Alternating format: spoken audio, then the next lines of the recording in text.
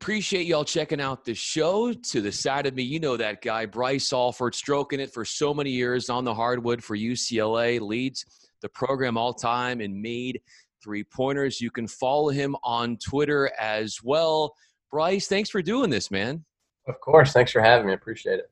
Yeah, well, it's great to check in on you. I'm Brian Fenley, and I was watching the latest video you were putting on Twitter, and you've called this thing the Coronavirus or Quarantine Chronicles, and this was some sort of contraption that you jimmy rigged. What's this all about?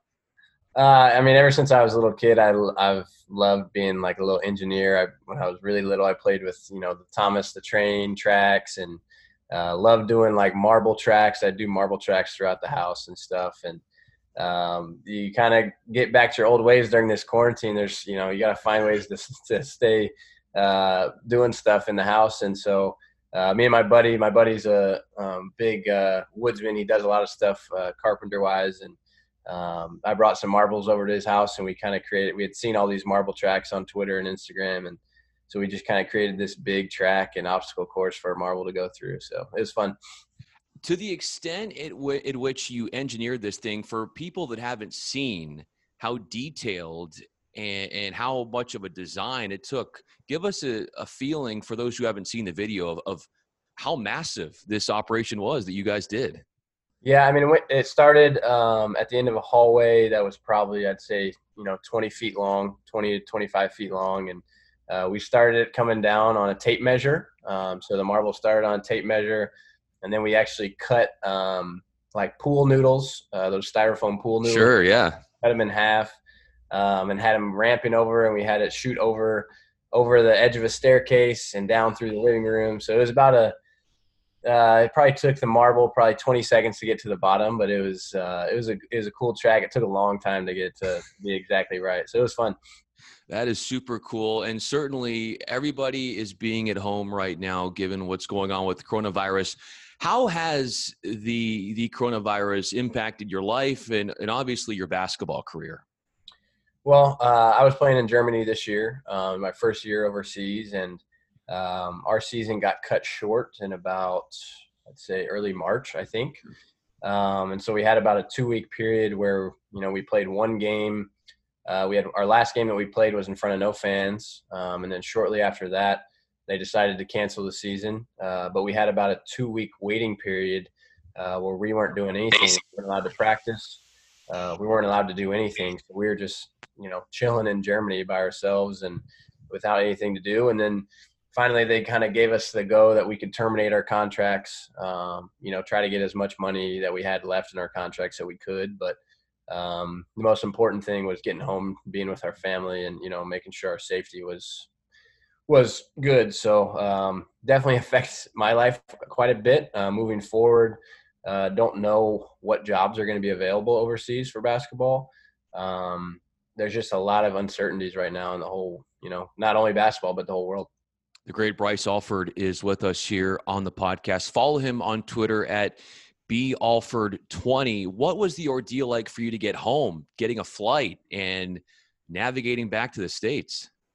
Yeah, it was difficult. Once I got my flight booked and everything, it actually was very smooth. Once I landed, I flew from Germany to I think Atlanta, and then Atlanta to Phoenix, which is where I am now.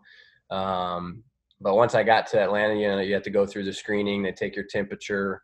You do a bunch of surveys, but it wasn't that bad. But it was just the uncertainty. Trump issued the travel ban right in the time where we were still waiting to see what was happening with our season. And there was no real guidelines for what was allowed for us to be back. And so it wasn't a panic, but it was definitely a time where we were just all wanting to get home. So you are all home. How's the rest of your family doing during this time? They're all good. My dad actually, I haven't seen my parents in about 8 months, which is the longest I've gone without seeing them just because I've been overseas. And my dad actually drove down from Reno last Sunday, just to spend the week here with me and my wife in Phoenix. And so we had a week of golf. Golf's actually open here, which is great because that's me and my dad's, that's our hobby. So yeah, we got to play about 8 rounds of golf this week, which was great. and he came back to Reno today. But it's just difficult. It's difficult to see your family and stuff with traveling, and but my family's all healthy and stuff, so I can't complain. I remember reading this article about you, and it might have been in the Players Tribune or something like that, where you were talking about you and your dad on the golf course. I think it was it after your junior season, and you said, "Dad, I never want to be on the golf course this early after a basketball season." And you lived up to that, because the next year, obviously, you guys went deep into the tournament. What a fun run that was for you. And now that you've had a chance to kind of stomach and look back and have a couple years to really peer back and think and contemplate what that career was for you like at UCLA, how does it all process within you? It's difficult to process it all, Yeah. 4 years, and with how much we were able to accomplish, and how much we felt like we could have accomplished. Sure. It's difficult to process it all, but I think if I had to go year by year, I mean, my freshman year and my senior year, I think, we had a chance to win it all. I felt like both those teams were as good as anybody in the country. Sure. And they were deep and talented. We had youth, we had age on each one. And then my sophomore season was also a Sweet 16 team, but we kind of overachieved towards the end of the year. But I just felt like, the tournament's such a crapshoot every year. And that's what a lot of people don't understand is it's hardly the best team in the nation that wins. True. It's hardly, ever the number one overall seed. It's just, you get into a tournament where it's single elimination, 64 teams, it's, anybody can win. And that's a legit statement. So for me to go to 3 Sweet 16s in 4 years, do some of the things I did individually, I'm very proud of what I was able to accomplish there. I want to ask you about the individual performance that you had in the tournament when you were an underclassman against SMU. I think you knocked down, was it 9 3-pointers, which, if I'm not mistaken, Bryce, I think your dad has never made more than, is it 8? So you still hold the advantage on him on that? So that was my favorite, one of my favorite memories, because if you remember, my 9th one was actually goaltended, so it didn't have to go in. So let me get your take on that, because I wanted to bring that up. What was going through your mindset when that was happening? Did you think it was goaltending? What was your initial reaction to how that play was called? Well, we drew up a play for Norman to drive baseline, and if he had a layup to tie it, he was taking it. Or I think we might have been down, I don't know what we were down, 1 or 2, but if he had a layup, it was there for him to take it. And if not, we kind of set a hammer back screen for me in the corner. But they guarded it really well. And then I kind of took a tough shot that was pretty early in the shot clock. We still had a lot of time left. And I couldn't see it a whole lot, but as it got closer to the rim, I saw it was veering off a little bit to the right, and I was like, Sure. oh, I've made all these shots and I missed this one. Yeah. He comes out of nowhere and just tips it, and I'm like, you can't do that. Like, that wasn't going in, but you can't do that. Yeah. So a lot of people, kind of said it was very controversial because the shot wasn't going in, but that's not the point. The point was it was going to hit the front of the rim probably. Yeah. And so, I think they called it right. Obviously, I'm biased, but it was just a crazy scenario, and then we had to get a stop on the other end, and we did it. Yeah, I mean, by rule, it is a goaltend. So, like you said, there is some speculation, but at the same time, you go by the rules. That's exactly the right call, and you guys come out with the win, which was just – it was magical. It seemed, Bryce, like it was so magical. And your career, you've always had that attachment to you, being the son of a coach. And there's the pluses, there's the minuses of that. And how did you handle that aspect of it? Well, it took a couple years for me to get it. I knew I think I knew what I was coming into. Being able to play for my dad, I knew there was going to be a ton of pressure on me and a ton of criticism, regardless of how well I did. I knew that I was going to get some unfair criticism. But it took me a couple years to, grow and mature into a man and realize, what voices I could listen to, what I didn't need to listen to. And I think come my junior season, after that year where we had the down year and we were sub 500, I started to realize, who I needed to listen to. And I just focused on what I could control. I think that's some of the best advice I've ever gotten is control what you can control. And, anything else is outside of your range. So Come my senior year, I think I just blocked out all the noise and just played, and that was my best year. And how about this, Bryce? And Bryce Alford joins us, UCLA Bruin sharpshooter. You can find him on Twitter at BAAlford20. Your relationship with your dad, how did that change when you started at UCLA and then when you finished? I think we just grew closer, if anything.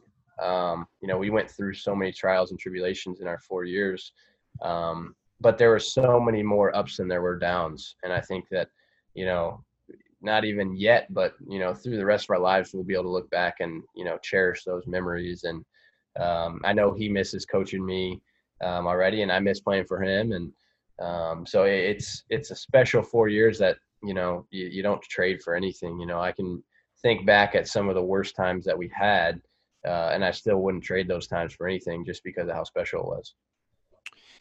Yeah, I totally agree with you there, Bryce. And then how did your dad introduce you to the game? Because there's always that want, I'm sure, as a parent to, in a way, live your legacy through your son in whatever industry or craft that you as the father are doing. But you seem to me, Bryce, from an outside perspective, you really love the game. I mean, that was something inherent within you. How did you fall in love with the game without having that attachment of, oh, I'm just doing this because this is what my dad did? Right. Yeah. I think I just grew up around it, and I didn't even really go through, in high school, the recruiting, scene, because I knew I wanted to play for my dad, but I think that was just because I grew up around his players. I grew up riding in the back of the bus with all his team, with all his players, and going to practice, and, just the way that he ran a program, I knew that I could succeed there, and that I would have fun and I would grow as a man, grow as a player. But I just, I grew up around the game. My family is so engraved with the game of basketball, obviously with my dad being a coach. My grandpa coached my dad in high school.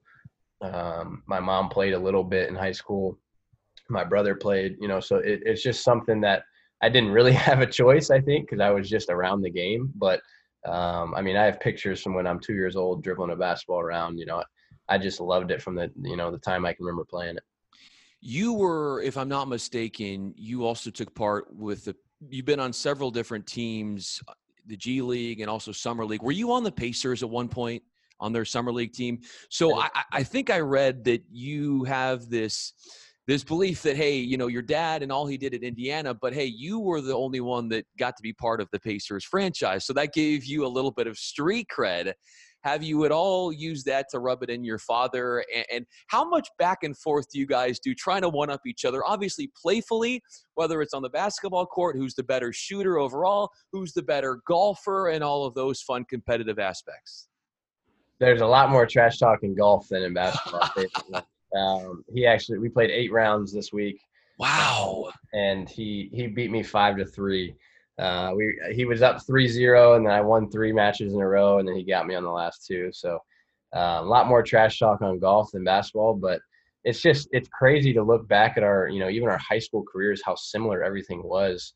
Wow. My senior year in high school, I averaged 37.5 points a game, and he averaged, I think, 36.5. He shot 40 plus from the 3-point line. His senior year, I shot 40 plus from the 3-point line my senior year. It's just so many similarities, but we were different players in a lot of aspects. And it's just, like you said, it is cool for me to have certain things on him and for him to have certain things on me. So it's constant. It's hard for either one of us to trash talk because each of us have, the upper hand in different areas. Do you feel, Bryce, an added sense of pressure to try and live up to what he did, or have you found the headspace to separate yourself from him and create your own identity? I think in high school and college, I definitely felt that. Anytime I was mentioned, whether it be in the newspaper or on ESPN, Sure. anything, it was always coach's son, Bryce Alford, or Steve Alford's son, Bryce Alford. But once I became a pro, they don't really say that. They don't say, son of Nevada head coach. Now it's Bryce Alford, shooting guard Bryce Alford, whatever it may be, which I think is reassuring to me and refreshing to me to kind of get away from that. like you said, of building my own legacy and really just having my own career and not having it be attached to him at all times. But he's a big part of who I am as a person and who I am as a player. So I don't mind having that attachment. Bryce, how do you feel like your dad might be misunderstood, and that you've been up and close with him? You know the qualities that he brings and that he's bestowed upon you. But in what ways are people, is there a misperceptions? Yeah, I mean, I think anybody who really knows him, who's gotten a chance to know him, know that he's a genuine guy. He's a faith-driven guy. He's very strong in his faith. He leads our family towards our faith, and that's a big thing for us. And I think sometimes that can come off the wrong way to people. But he's just the most competitive guy I've ever met. And I think sometimes, any of those guys, even if you look at guys in the league, like you look at a Kobe, an MJ, Russell Westbrook, who are ultra competitive people. Sure. They rub a lot of people the wrong way. But it's not necessarily who they are as a person. But he wants to win so badly, and he wants his players to do well so badly that, sometimes there can be misconceptions, that he might be a rude person or a mean person, but that couldn't be farther from the truth. He has an open door policy to his players at all times. He wants guys to succeed, and he wants you to come into his program as a young boy or as a young man and to leave as a man and be ready for the real world. And that's his biggest thing that he preaches. And I think he does a really good job of that. How happy is he to be in a spot in Reno where he's appreciated and able to really develop a foothold there? I think he's very happy. Obviously things didn't end the way he wanted to at UCLA, and he loved his time at UCLA. Sure. That's the thing is he's had ups and downs at all his coaching spots, but he's loved every single spot that he's been at, and UCLA is no different. UCLA is a very, very special place. He got to coach both his sons at UCLA. And he went to 3 Sweet 16s and 4 NCAA tournaments, and so he did a lot of good things. But I think being at Nevada, where there's not as much pressure, he can kind of rebuild the program and the culture to what he wants. There's just a lot of things that he can do there that really fit what he wants to do as culture-wise.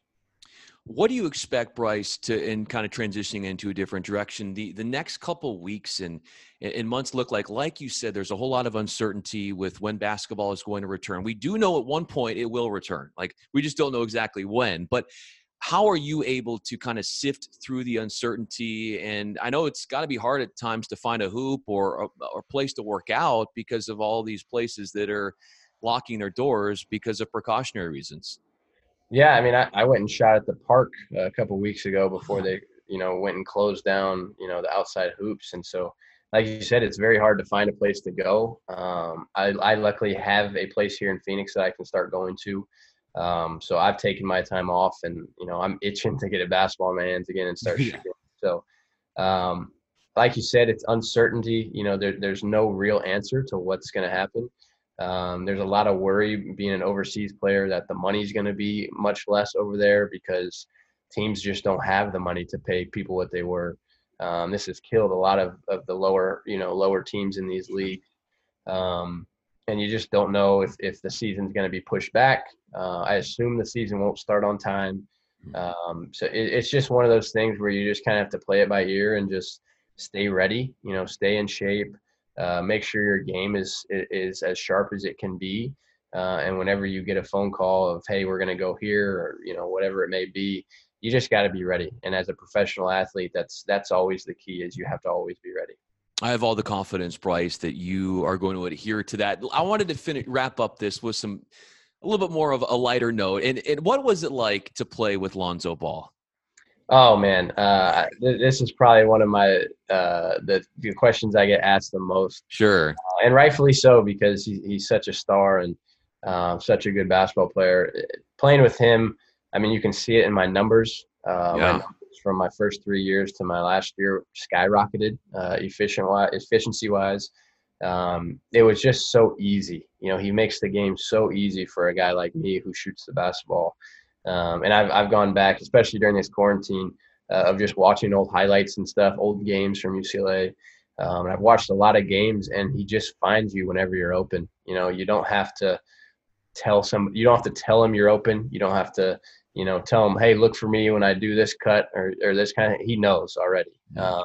And so it was just a burst of fresh air of just, he always just got you the ball when you needed it. If I made 2 threes in a row, I knew exactly, the next time down he was going to be looking at me. And so that's something as a shooter. If you have a point guard that just knows who's hot and how to get them the ball, when to get them the ball, it's really unmatched. And that's why I think, even if he doesn't become a giant scorer in the league or the star that some people think he is, his worth to a team is incredible. And Bryce, you would know much better than I would, but the trip to Australia before that season, I would have to think really induced a level of camaraderie with, yourself and Lonzo and the team. I hear that Lonzo was a pretty good rapper during the trip there. I mean, what level are we talking about here? Well, he has some songs out now and stuff. But yeah, he used to always freestyle on the back of the bus, and we'd put on instrumentals for him to rap to and stuff. So it just adds to, who he is as a teammate. He always knew how to, uplift the team and, put us all in a good mood. So it's just another aspect of Lonzo that makes him great. Would you ever partake in some freestyling rap battles? Absolutely not. I was the one putting the beats on. I'm not getting behind the mic. And you were knocking down the shots in the process. Bryce, thanks for doing this. You can find Bryce on Twitter at B Alford20. I'm on Twitter at Brian Fenley. Glad to hear you're doing okay, your family's doing okay, and hope to check in with you again as we get some momentum here with basketball picking up again. Really do appreciate your time. Absolutely. Thank you. Appreciate it. Awesome, dude.